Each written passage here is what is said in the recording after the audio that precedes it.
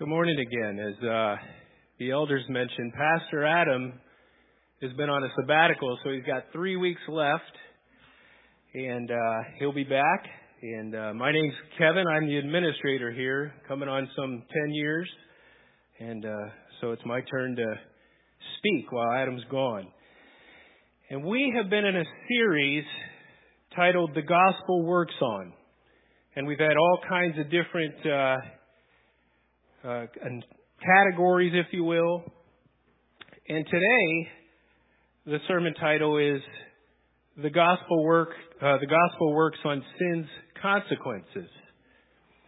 And having said that, let me ask you a question. Does the gospel work on sin's consequences? You know, if you're here today and deciding whether to follow Jesus or not, or trying to figure out if the Bible's trustworthy, one of the things I used to wrestle with that same question when I was coming to my faith is exactly the thing we're going to talk about today. And that is, the Bible doesn't varnish its heroes. It doesn't sanitize their sins. And in today, when David's time was around, Egypt, Babylon, Assyria, they didn't record their failures. It was all successes. But as you see in the Bible, its greatest heroes, Moses, Abraham, and today David, it records their mistakes with as much honesty as it did their successes. So that's not the message, that's just a bonus. Paul says there are consequences to everything we do. You've heard the phrase, what goes around comes around. And in Galatians 6:7, Paul mentions this principle of consequences crystal clear. He says, don't be misled. No one makes a fool of God. What a person plants, he will harvest. In other words, whatever one sows, he will also reap. This passage is a simple rule of farming. If you plant corn, you're going to get corn. And this is also true spiritually. There are no exceptions. You know, one of the books we never talk about is Obadiah, and one of the scariest verses in there is, as you have done, so it shall be done to you. And David is going to learn this in dump truckloads in today's passage. This is one of the most riveting passages to me in all the Bible, and some huge lessons for us today. So we're going to look at this and figure out, read through the passage, which is 2 Samuel 12, 1 through 15. And then we're going to talk about what difference does any of this make for you and me today. Again, the passage is 2 Samuel 12, 1 through 15. Now, I didn't look up where it's at in those pew Bibles. I can tell you it's after 2 Samuel chapter 11. You know, David reminds me of the nursery rhyme by Henry Wadsworth Longfellow. Anybody remember there was a little girl? There was a little girl who had a little curl right in the middle of her forehead. When she was good, she was very good indeed. But when she was bad, she was horrid. And David, this is after 2 Samuel 11, has been horrendous. David's not some kid anymore. He's around 50 years old. He's been the king of Israel some 20 years. And he's the most powerful ruler of his time. And 2 Samuel chapter 12 opens. This is a year after having Bathsheba over for a cup of tea.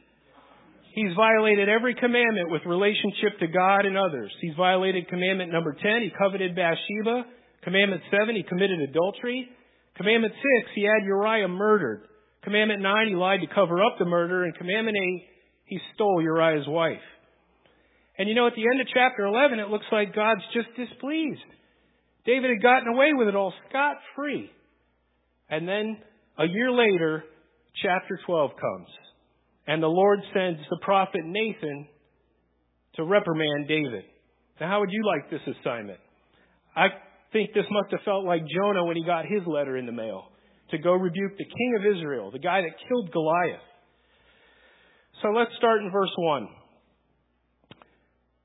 Nathan went to David, and he tells him a parable. There were two men in a certain city, one rich and the other poor. The rich man had many flocks, but the poor man had nothing but one tiny little lamb which he had bought. And he brought it up, and it grew up with him and with his children. It used to eat with him and drink from his cup and lie in his arms, and it was like a daughter to him. Now, what was David before he was king of Israel? What was his job? Shepherd. You think he could relate to this? You think when he was growing up as a little boy, he had a favorite pet, favorite sheep? David starts to let his guard down, gets drawn into the story, and he wants to hear more. Verse 4, now there came a traveler to the rich man, and he was unwilling to take one of his own flock or herd to prepare for the guest, but he took the poor man's lamb and prepared it for the man who would come to him. Now notice how David reacts. David goes into a full-blown rage. David loses his mind. And in verse 5, David's anger burned against the man, and he said to Nathan, as surely as the Lord lives, Nathan, the man who has done this deserves to die. And he shall restore that lamb fourfold because he did such a terrible thing and had no pity. You tell me who this guy is, and I'll take care of it, David says.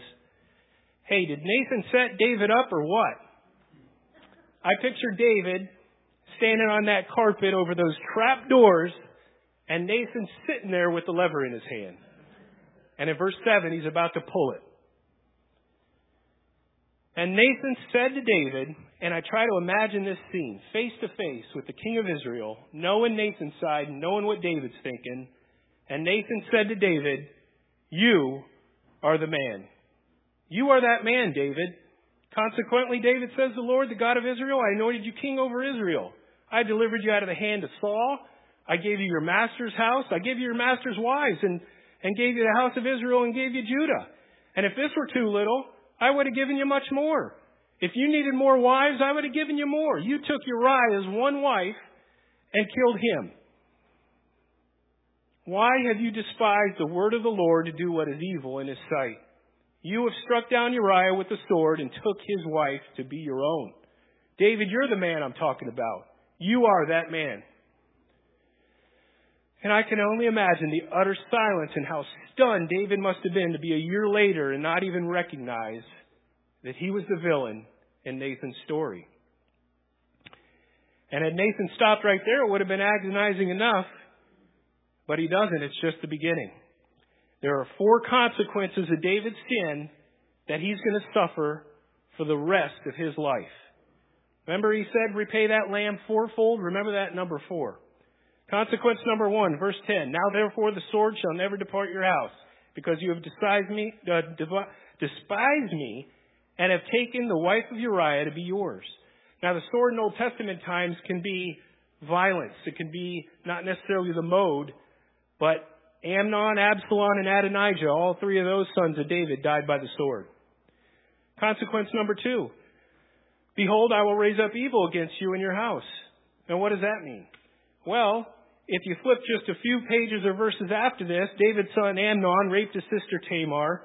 Tamar had a emotional meltdown and went into depression. Absalom fled into exile, alienated from David the rest of his life, and later he died pursuing and trying to kill David. David's son Adonijah challenged David's selection of Solomon as the next king. Solomon killed him, killed his own brother, and on and on and on and on it went in David's family. Just as God said, the evil never left. Consequence number 3. And I will take your wives before your eyes and give them to your neighbor. And he shall lie with your wives in broad daylight. You did this in secret, David, but I'm going to do it in broad daylight. And what it happened? Well, in ancient customs, when a king took over a kingdom, this is what they did. It was the absolute insult to say the kingdom is mine. And did it come true? You bet it did. It was David's own son Absalom that did this very thing in 2 Samuel 16. And consequence number 4, nevertheless, because by this deed you have utterly scorned the Lord, the child who is born to you shall die. David's child dies. And you know what I forget? This child was just over a year old. This wasn't some newborn. This child was over a year old. Remember repaying that lamb fourfold? 4 huge consequences, 4 kids lost. And on the 7th day that child died. It wasn't even quick that the child died. 3 quick points. God forgave David, but the consequences were permanent. These were for the rest of David's life.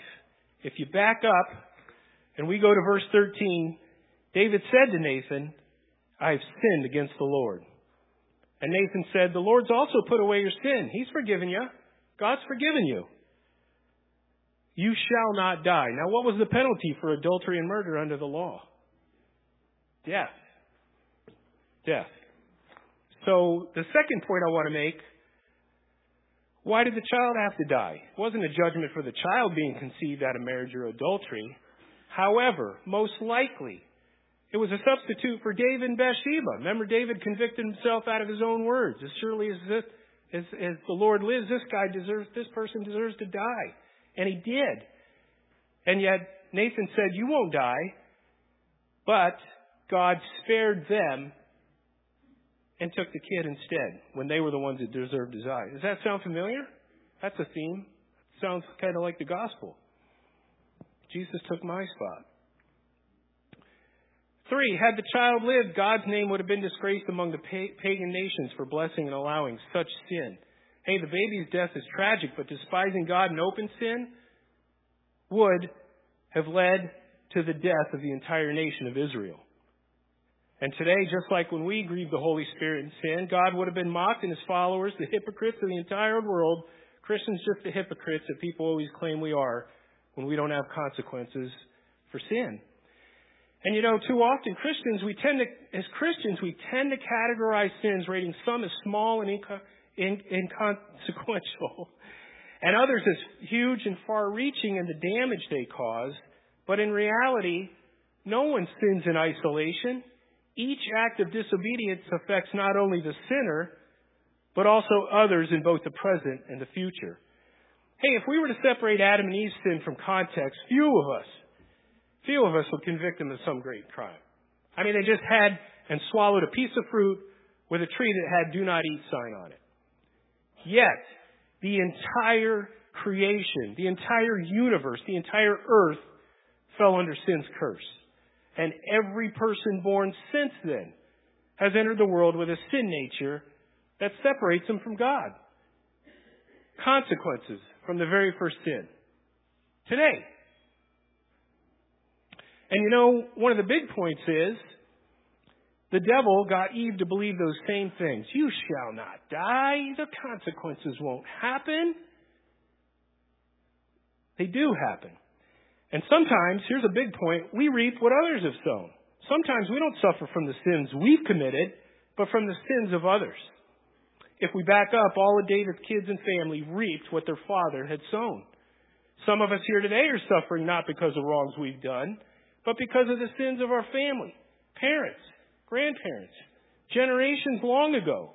Sins like drug abuse, alcoholism, incest, divorce, gambling, anger, neglect, perfectionism, shaming, all forms of abuse, and all kinds of dysfunction. And their dysfunctional behavior and damage was inflicted on us, and usually we don't even know it because it's what's normal. And unless the cycle is broken, we pass on those exact consequences and damages to our own kids. And I want to tell you, I want to stop talking about David for a minute. I grew up in a home with a few of these. And I knew what I was doing was the exact same things that my parents had done and struggled with, and had affected my kids and family and how it was affecting them. And I finally recognized the need for some help to break the cycle. There were some serious and life-lasting consequences already inflicted, even though at 39 I went to get help. And consequently, because of the sins I had done, I went through a divorce. I got help and went into rehab and recovery for alcoholism. My kids outwardly excelled, but they struggled with internal things from the dysfunction. These kids do good with grades, but they have anxieties and black holes from a broken family, things they didn't do. And I broke the cycle, but the consequences are in motion until I go to the grave. And we have a world teeming with folks just like this. Trying to get rid of those consequences is like trying to nail Jell-O to a tree. They're there.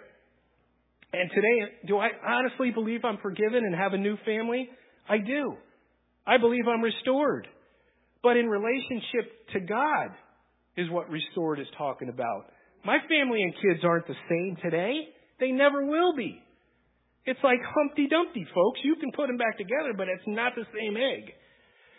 There's some healing, but it's never the same. And relationally, it's never the same places I don't go to. There's people who are hurt and I have to respect and stay away. We use restored like nothing happened and the consequences are all gone. And I'm telling you, in recovery, in step 9, where you go and make direct amends to people I hurt, not all of them wanted to see or hear me. They didn't want to accept my apologies. I was out of I'm sorry. And I love you. I love my kids, but I didn't know what that meant. The consequences of the things and living I had done are lifelong, but I can live in amends. And you say, well, what's that? Isn't that the same thing? No. Live in amends is not I'm sorry, but I live in a way to those people who didn't want to hear it, and to the kids who get upset when I do things, I live in a different way. And the first and most important amendment that I can make to those people that I hurt or whoever don't want to hear it is my own recovery. I do everything I can to make sure I'm not going to drink again or act like I used to do. And that's my first amendment to my children as well as all the others and people I hurt, the victims, the families, churches I had belonged to. There's consequences to what I did. And their lifelong wounds means I have to do some lifelong I'm sorries and amends. Not just a one time I'm done and put it behind me. And this is the lesson that David learned. It doesn't matter who you are. Sin has consequences. So, now we get to that most important question we're going to ask. You guys remember what it is? So what? What difference does any of this make for you and me today? Well, I don't know about you, but there's 4 huge questions that jump out to me from this passage today. Number 1, you say, Kevin, this is very stunning. Since David is stated in Scripture as a man after God's own heart. How was it then that David despised the Lord? How was it that he did such sinful things? Next to Jesus, the Scriptures cover more of David's life than any other man. This is David, Israel's greatest king, one of the most amazing men who ever lived. David who wrote the Psalms. David who knew the 10 Commandments. David knew the story of Samson. David who was loyal and spared Saul. David knew what was right. David knew the Scriptures. Look, when he's quoting the fourfold, man must repay the lamb fourfold, it's Exodus 22:1 he's quoting. It's the restitution laws. And it says, if a man steals an ox or a sheep, he kills it or sells it, he shall repay 5 oxen for an ox and 4 sheep for a sheep. David knew the Scriptures. A man after God's own heart. Kevin, what happened? Well, this was due to his sinful nature, which he retained even as a great man of God. If you go to Galatians 5:21, it tells us what the sinful nature is, what every one of us is born with. Now, the works of the flesh are evident. Sexual immorality, impurity, sensuality, idolatry, sorcery, enmity, strife, jealousy, fits of anger, rivalries, dissensions, divisions, envy, drunkenness. That is the default setting when we're born under the curse. That's the flesh. And Galatians opposites that from the Holy Spirit. Now here's a quick test to see if we have it. Now can you imagine today in the news we watch and how people comment on things on social media, how many people would want to see half of what David done and wish him ill or fail or to see him fall? That's the sin nature. Or you're sitting here today, or you're sitting in a sermon going, I hope so-and-so's listening to this. That's the sin nature. You got it. You passed the test. But because of Adam and Eve's disobedience in the garden, every human being is born with a sin nature. The sinful nature, the flesh, is the fallen moral and spiritual condition of every human being inclined towards sin. After the fall, when God's shalom and peace and harmony were violated, and sin and death entered the world and breaking all things, it was not possible not to sin. And Galatians 5:19-21 shows drastically different the sinful nature is from the Holy Spirit. Hey, let's go to David who wrote Psalm 51 after this whole incident. Psalm 51:5, surely I was sinful from birth. James 3, we all stumble in many ways. It's clear the word stumble there means sin. James doesn't say we sin occasionally, but we all stumble and sin in many ways. All of us like sheep have gone astray. Each has turned his own way in Isaiah. The heart of man is deceitful above all things and desperately sick. Jeremiah says. And either we can use the law in pride to distance ourselves from God and others, or God will use the law in our lives to show us we're just like Adam, the prototypical sinner, and as helpless as the lowliest person we'll ever meet. And sadly, you can only love people when you're down on their level. So knowing ourselves like Paul in Romans 7, the struggles and being real and being honest with himself affects our ability to even be able to love others. Question number 2. Well, what is the biblical difference between discipline, punishment, and consequences? We hear these words all the time, and sometimes we use them interchangeable. Hey, according to the Bible, God's grace saves us from the punishment we deserve. But it does not save us from the consequences of our actions. And it never saves us from God's discipline. We can tend to use these words interchangeably, folks, but we're comparing apples to hand grenades.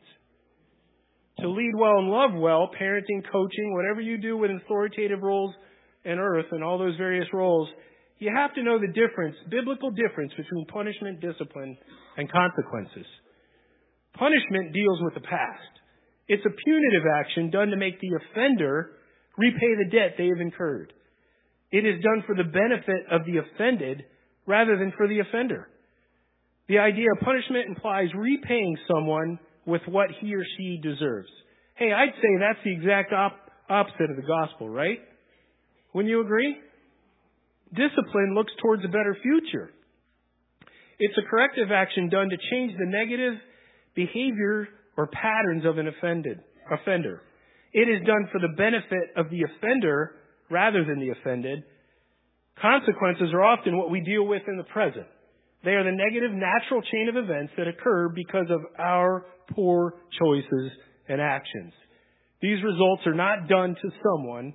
Rather, they're self-inflicted wounds resulting from personal choices, what I did. Listen to this. Punishment is about condemnation. Discipline is about correction. Punishment is about being fair. Discipline is about doing what is most helpful. Punishment is about making the situation right. Discipline is about helping the person get right. Punishment is a response when the relationship is broken. Discipline is a response when the relationship is working towards restoration. Punishment is a sign of hate. Discipline is a sign of love. Hebrews 12:5-8 makes it clear, if you're not disciplined and everyone undergoes discipline, then you are not legitimate, not true sons and daughters at all. If you don't ever face discipline, it says something's terribly wrong. And what fell upon David and what comes to us as a consequence of sin is God's discipline.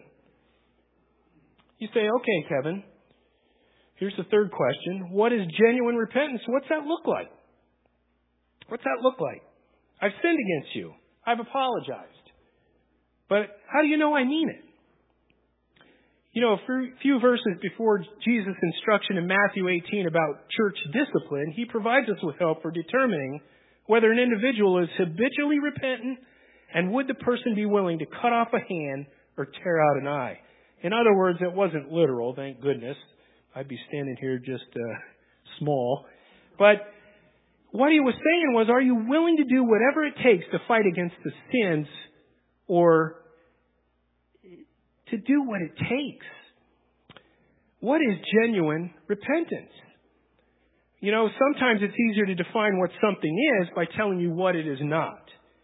So here's 6 things genuine repentance is not.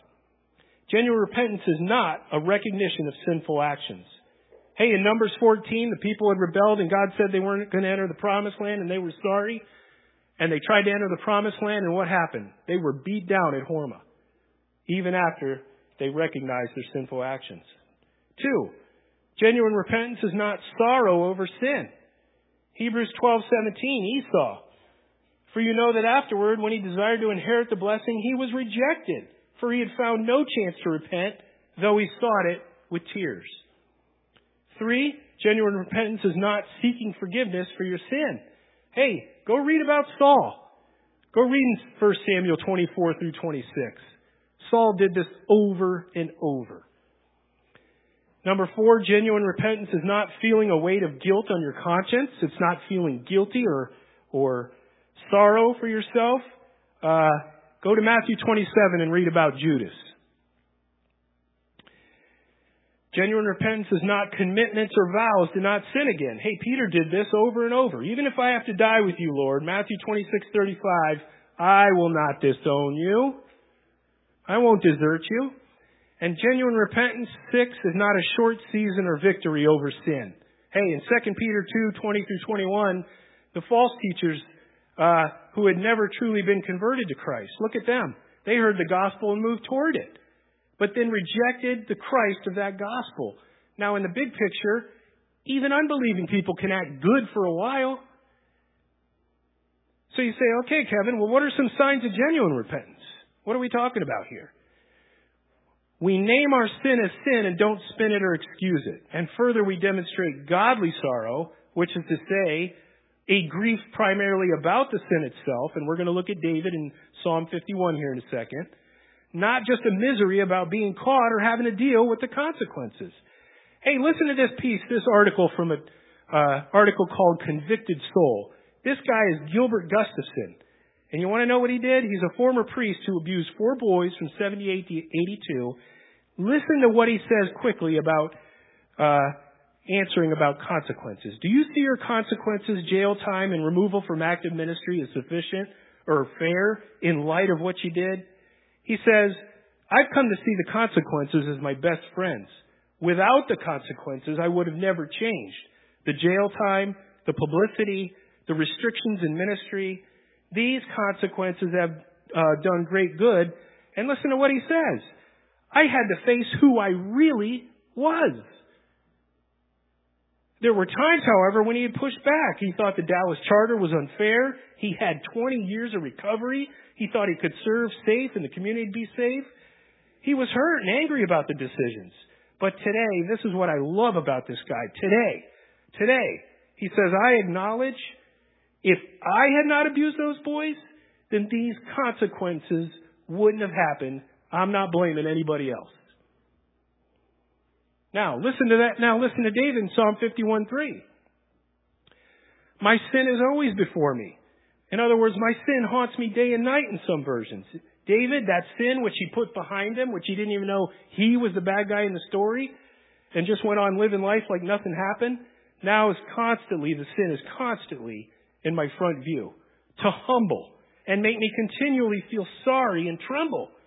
We see here David's contrition, true repentance, for his sin was not a slight, sudden passion, but an all-abiding grief.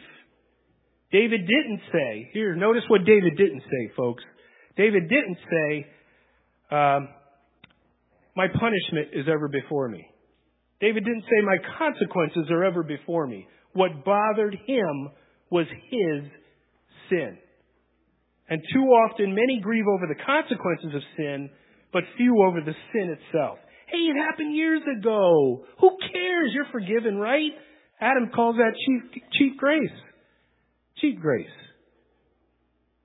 David, Paul, and Mr. Gustafson here didn't believe that or feel that way.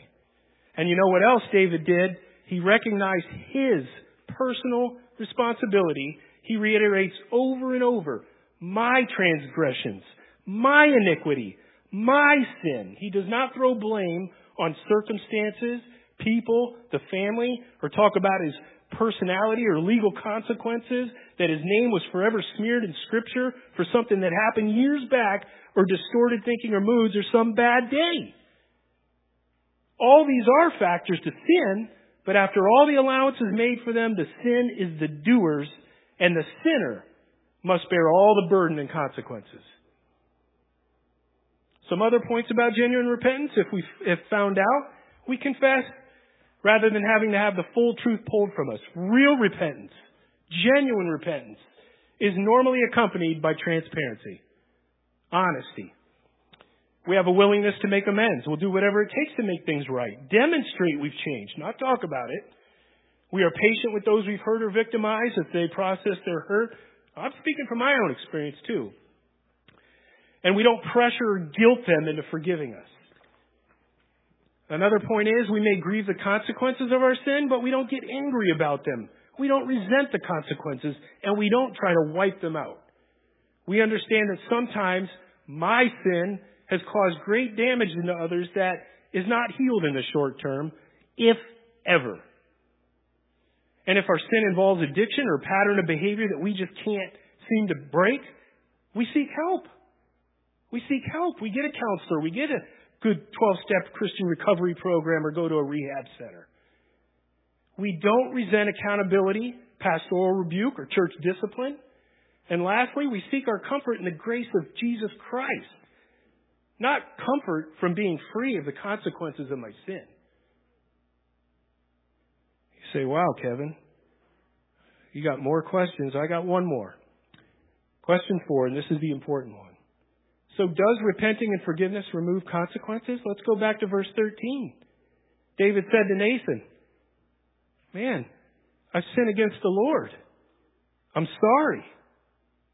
I feel awful. I won't do it again. I've learned my lesson. Let me ask you 2 questions. Do you believe David was sincerely sorry? Do you? I do. Do you believe David was forgiven?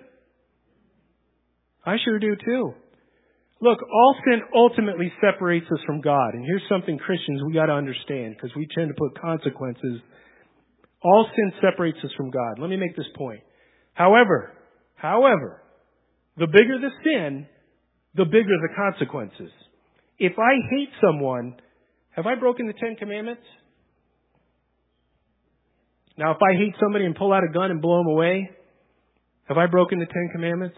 Am I going to face the same consequences for those?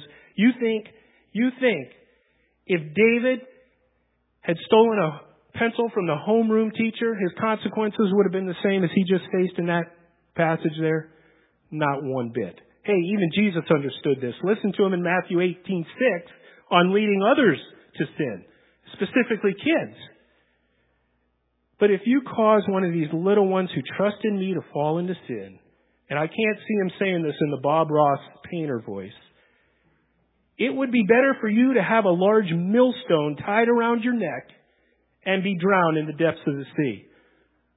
I think Jesus is trying to say there's some serious consequences to leading others to sin. Now you think if you stole gum, that's what he'd be telling you to? Consequences, folks. Consequences. The bigger the sin, the bigger you hold a position in leadership, the bigger the consequences. Well, you say, Kevin, but 1 John 1:9 says if we confess our sins, he is faithful and just to forgive us our sins and to cleanse us from all unrighteousness. True. However, nowhere in the Bible does it eliminate consequences. Even if we're saved, even if we're sorry, even if we repent, even if we act right, even decades after the sins were committed. Hey, ask Brian Williams, formerly of NBC, about consequences. Ask President Richard Nixon about consequences. Let's look biblically. Talk to Samson about consequences. Ask Saul. You know, I could go on and on and on with biblical examples of consequences. And you know, ironically, one of the greatest ones was right at the cross. The thief was told he was forgiven and would be in paradise. And yet hours later he suffered an excruciating death and paid the consequences for his sin. Right next to Jesus. 1 Peter 4:8, love covers a multitude of sins. We love to hear this. Some cover-ups are love and some cover-ups are lies. It depends on who's doing the covering. When a guilty party covers their own offense, it's a lie. The only love involved is prideful self-love. Listen to R.C. Sproul.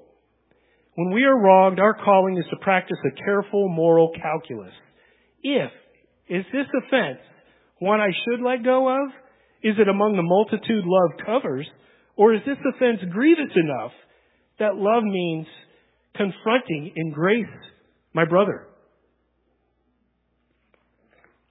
There are cases where we are to overlook.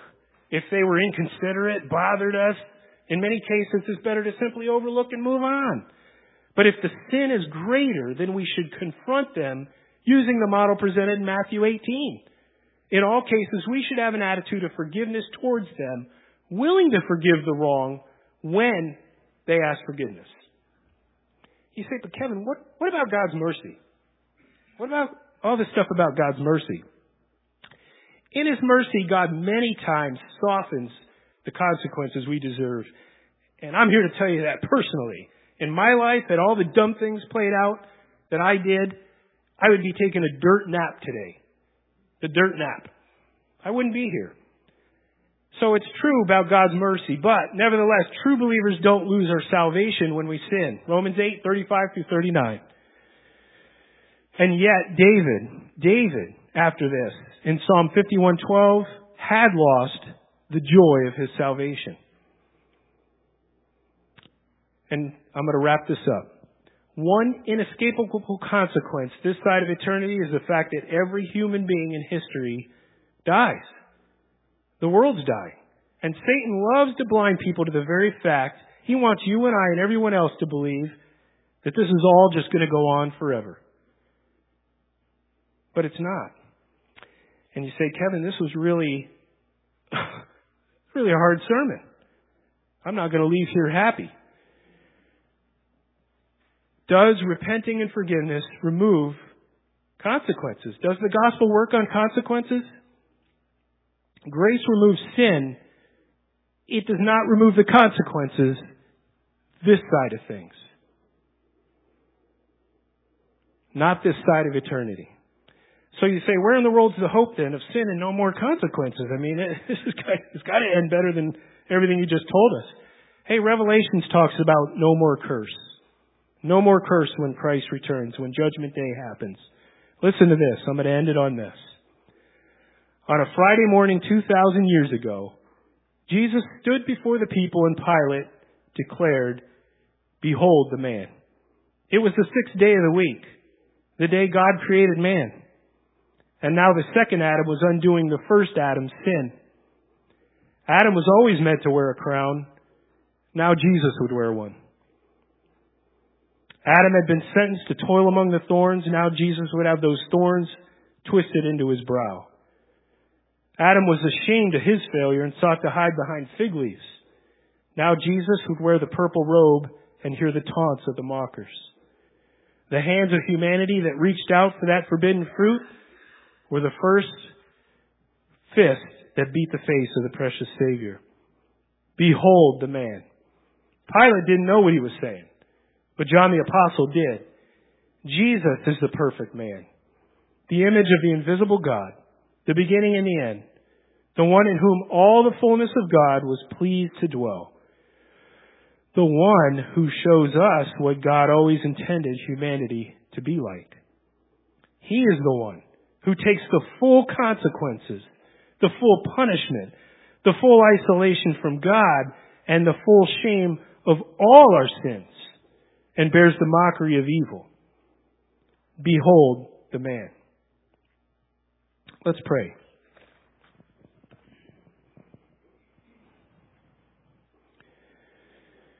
Father, the irony today is we're all here because of knowing about our sin.